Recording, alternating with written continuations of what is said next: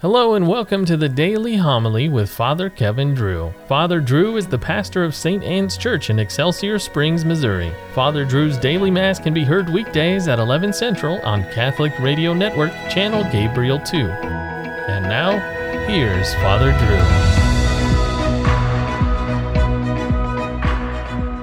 Drew. A reading from the book of Numbers. From Mount Hor, the children of Israel set out on the Red Sea Road to bypass the land of Edom. But with their patience worn out by the journey, the people complained against God and Moses.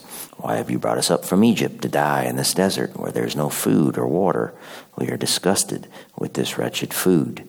In punishment, the Lord sent among the people seraph serpents, which bit the people, so that many of them died.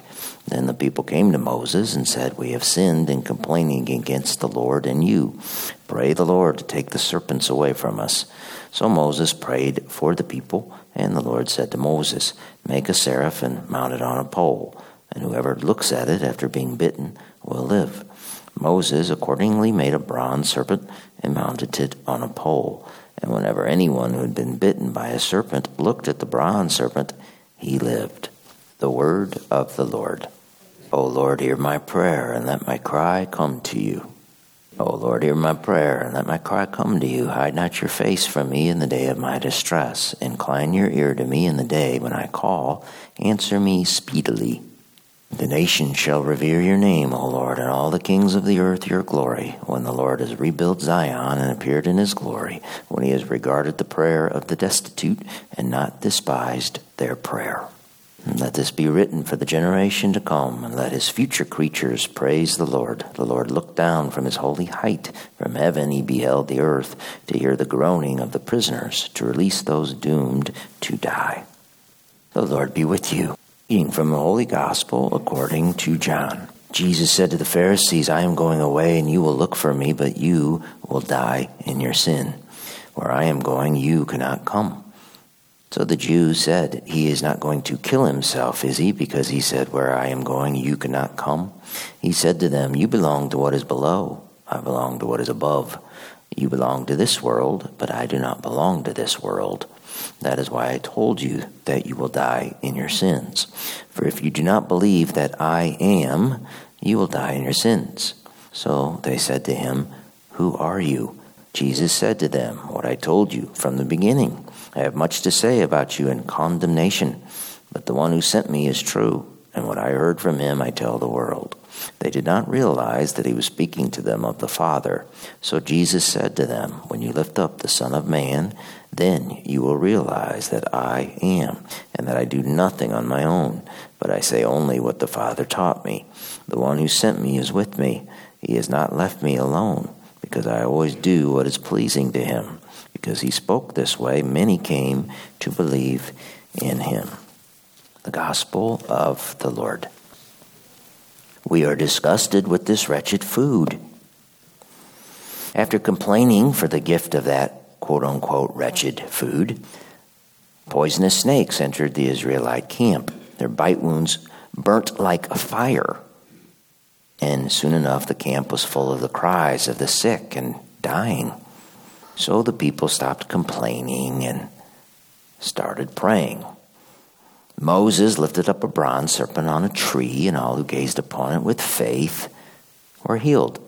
About 1,200 years or so later, the Pharisees asked Christ, "Who are you?" He answered, "He was from above, and they were from below. He was not from this world, but they were." He told them that when they lifted up the Son of Man, they would have their answer. This duel between Christ and the Pharisees took place at the Feast of Tabernacles, a fall harvest festival which occurred about 6 months before Christ's Passion. Toward the end of the feast, soldiers were sent to arrest Christ, but they lost their nerve. The very next morning, the Pharisees brought Christ a woman, quote-unquote, caught in adultery. That gospel passage was read at Mass yesterday. The Pharisees, of course, merely used the woman as bait, not caring if she was stoned to death or not. So obviously, they did not look deep down into their souls. What they did do was look down onto the ground, because Christ had written something on it. So St. Jerome argued that Christ wrote the Pharisees' secret sins in the dirt. And the Pharisees saw what he wrote. Unnerved, they had to have thought, how does he know that about me? Does he have spies? He could blackmail me with that information.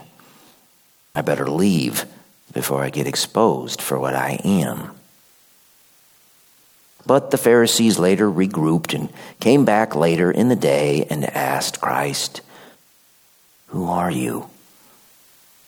Who was Christ? Christ was the reality to which the bronze serpent lifted up on the tree pointed. The bronze serpent hanging on the tree was not poisonous, even though it had the form of a poisonous snake. Christ was free from the poison of sin. But by hanging him on a tree, he would take on the form of sinful man. The bronze serpent cured mortally wounding snake bites. Christ cured mortally wounded souls. Let us never belong to this world. Belonging to this world will only have us die in our sins. And then we won't be able to go where Christ is going. The smart play then is to stop complaining and start praying.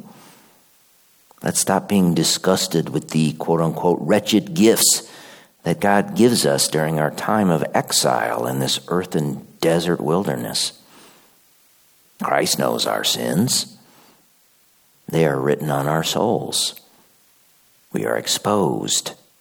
But if we have faith, if we keep our gaze on him, confess our sins, and then keep his commandments, he will erase those sins. When Christ is raised up and hangs on the cross, he will hang our sins up there with him.